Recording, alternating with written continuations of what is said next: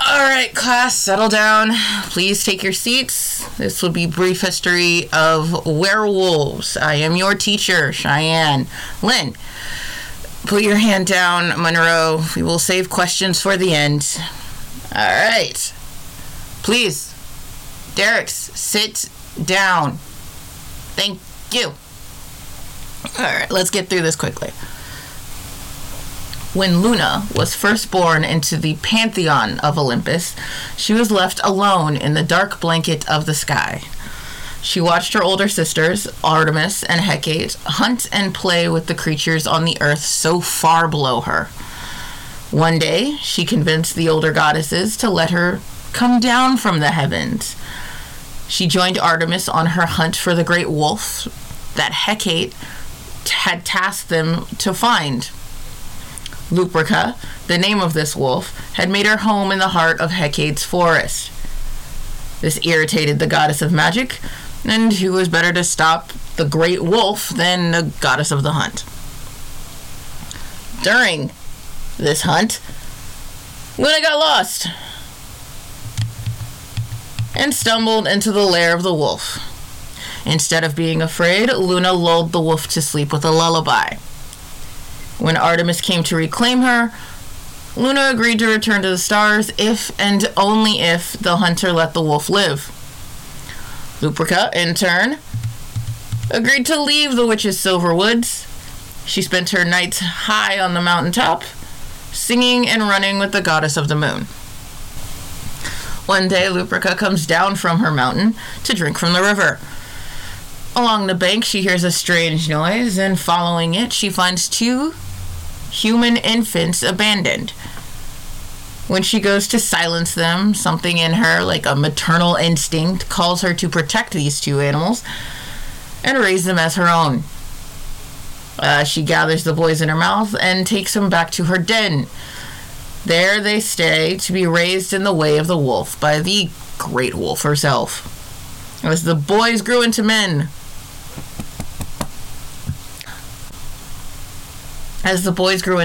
Romulus and Remus, or so they had been named, they adapted and ruled their mother's mountain. While playing one evening, the boys wandered into Hecate's Silverwoods, incurring the wrath of the goddess of magic. Fearing man's potential for chaos, Artemis and Hecate demanded the lives of the trespassers. Luperca offers her soul in exchange, much to Luna's dismay. Artemis and Hecate agree, and at the behest of Luna, Lucretia's soul is split and given to her sons. The goddesses believed that with the spirit of the wolf within them, it will curb the chaotic nature of men. Under the guidance of the three goddesses, Romulus and Remus thrive. Under Artemis, Romulus harnesses the spirit of the wolf and founded the city of Rome. Under Hecate, Remus wanders the world, spreading the word of Luperca. Under Luna, their legacy remains protected by the mark of the beast. Nothing good lasts forever. As Rome prospered, Arcadia fell into jealousy. The king of Arcadia, Lycaon, envied Rome so much he invited the gods themselves down to party. Only one would answer the greedy king, the dark lord of the underworld, Hades. Amused by this ambitious human, Hades sat down to dinner. To impress the god of the underworld, Lycaon thought of the perfect sacrifice.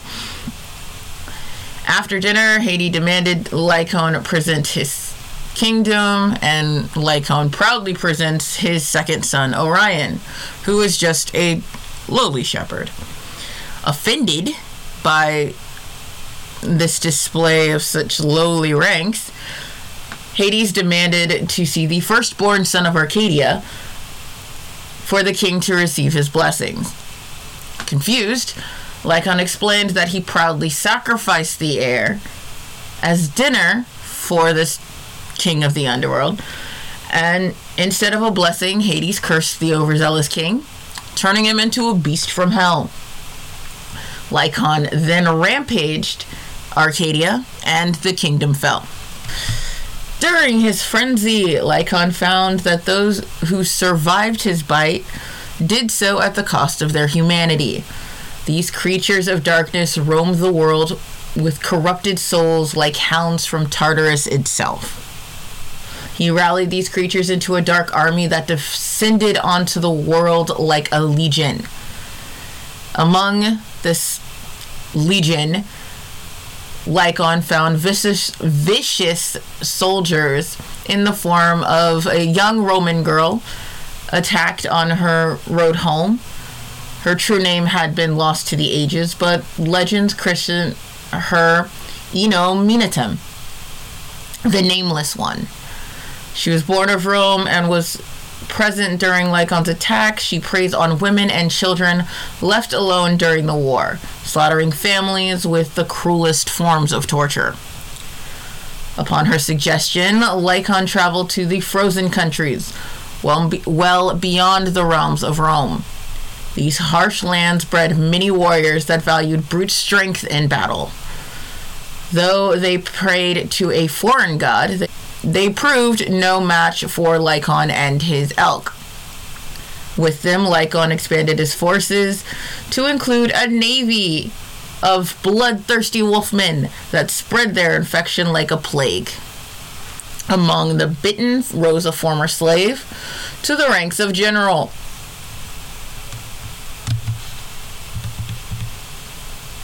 Due to his brutish vitality and vigor, that slave left a scar on his homeland, and the legend of Fenris was born.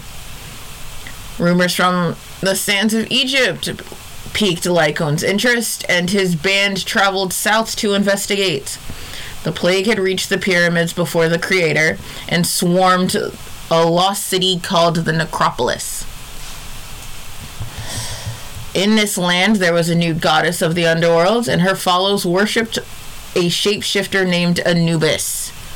The jackal-faced demon enraptured the citizens of Necropolis. They served her every whim, and the whole city was beholden to her. She used her gifts and for her own benefit. Lycaon offered the world if she only served him. Anubis always wanted more. Unfortunately, by this time, Lycaon began losing control over his forces. In spite of his new army, Lycaon knew they were no match for the Holy Roman Empire. His generals, however, disagreed. They saw his hesitation to conquer his former homeland as a touch of humanity burning away what was left of his soul. They saw the pettiness and weakness festering in the heart of this would-be god. He lacked clarity of vision and the will to do what needed to be done. So they deposed him. Lycaon lost his second kingdom to the newly three heads of Cerberus. Thus began the Wolf War, where the followers of Lucretia met with the forces of Cerberus in an epic battle that rippled chaos throughout the world, incurring the wrath of the goddesses. As the wolves battled across the world, this left humanity in the crosshairs. Looking for a leader, they went to Orion, who then prayed to Artemis. Artemis blessed him with a bow and arrow. Hecate gave her magic to this once shepherd with the burden to shepherd humanity from the darkness into the light. This led to Orion raising his forces against the wolf horde, and thus led to the era which is known as the Great Hunt. As the Great Hunt lasted many a generation, Orion and his descendants were marked by the goddess Artemis, bestowed with powers beyond understanding. Isn't that right, Derek? And that will be the bell. To be fair, I did say it was a brief history of werewolves. Thank you all for joining us this evening. Remember, next class will be February 1st, episode 7, Humans Are Friends, Not Food, where Rose will introduce us to the best pub in town, the Two-Headed Dog. Houston hunts alone and comes face-to-face with Nastia Lupin, and Cordy takes Kenny on a cute outing, but it's interrupted by hunter business. For the show's socials and my socials, everybody's socials, everything is in the description down below. We would love to hear from you if you would, your thoughts and your opinions with hashtags, because we can't wait to hear you howl. Good night.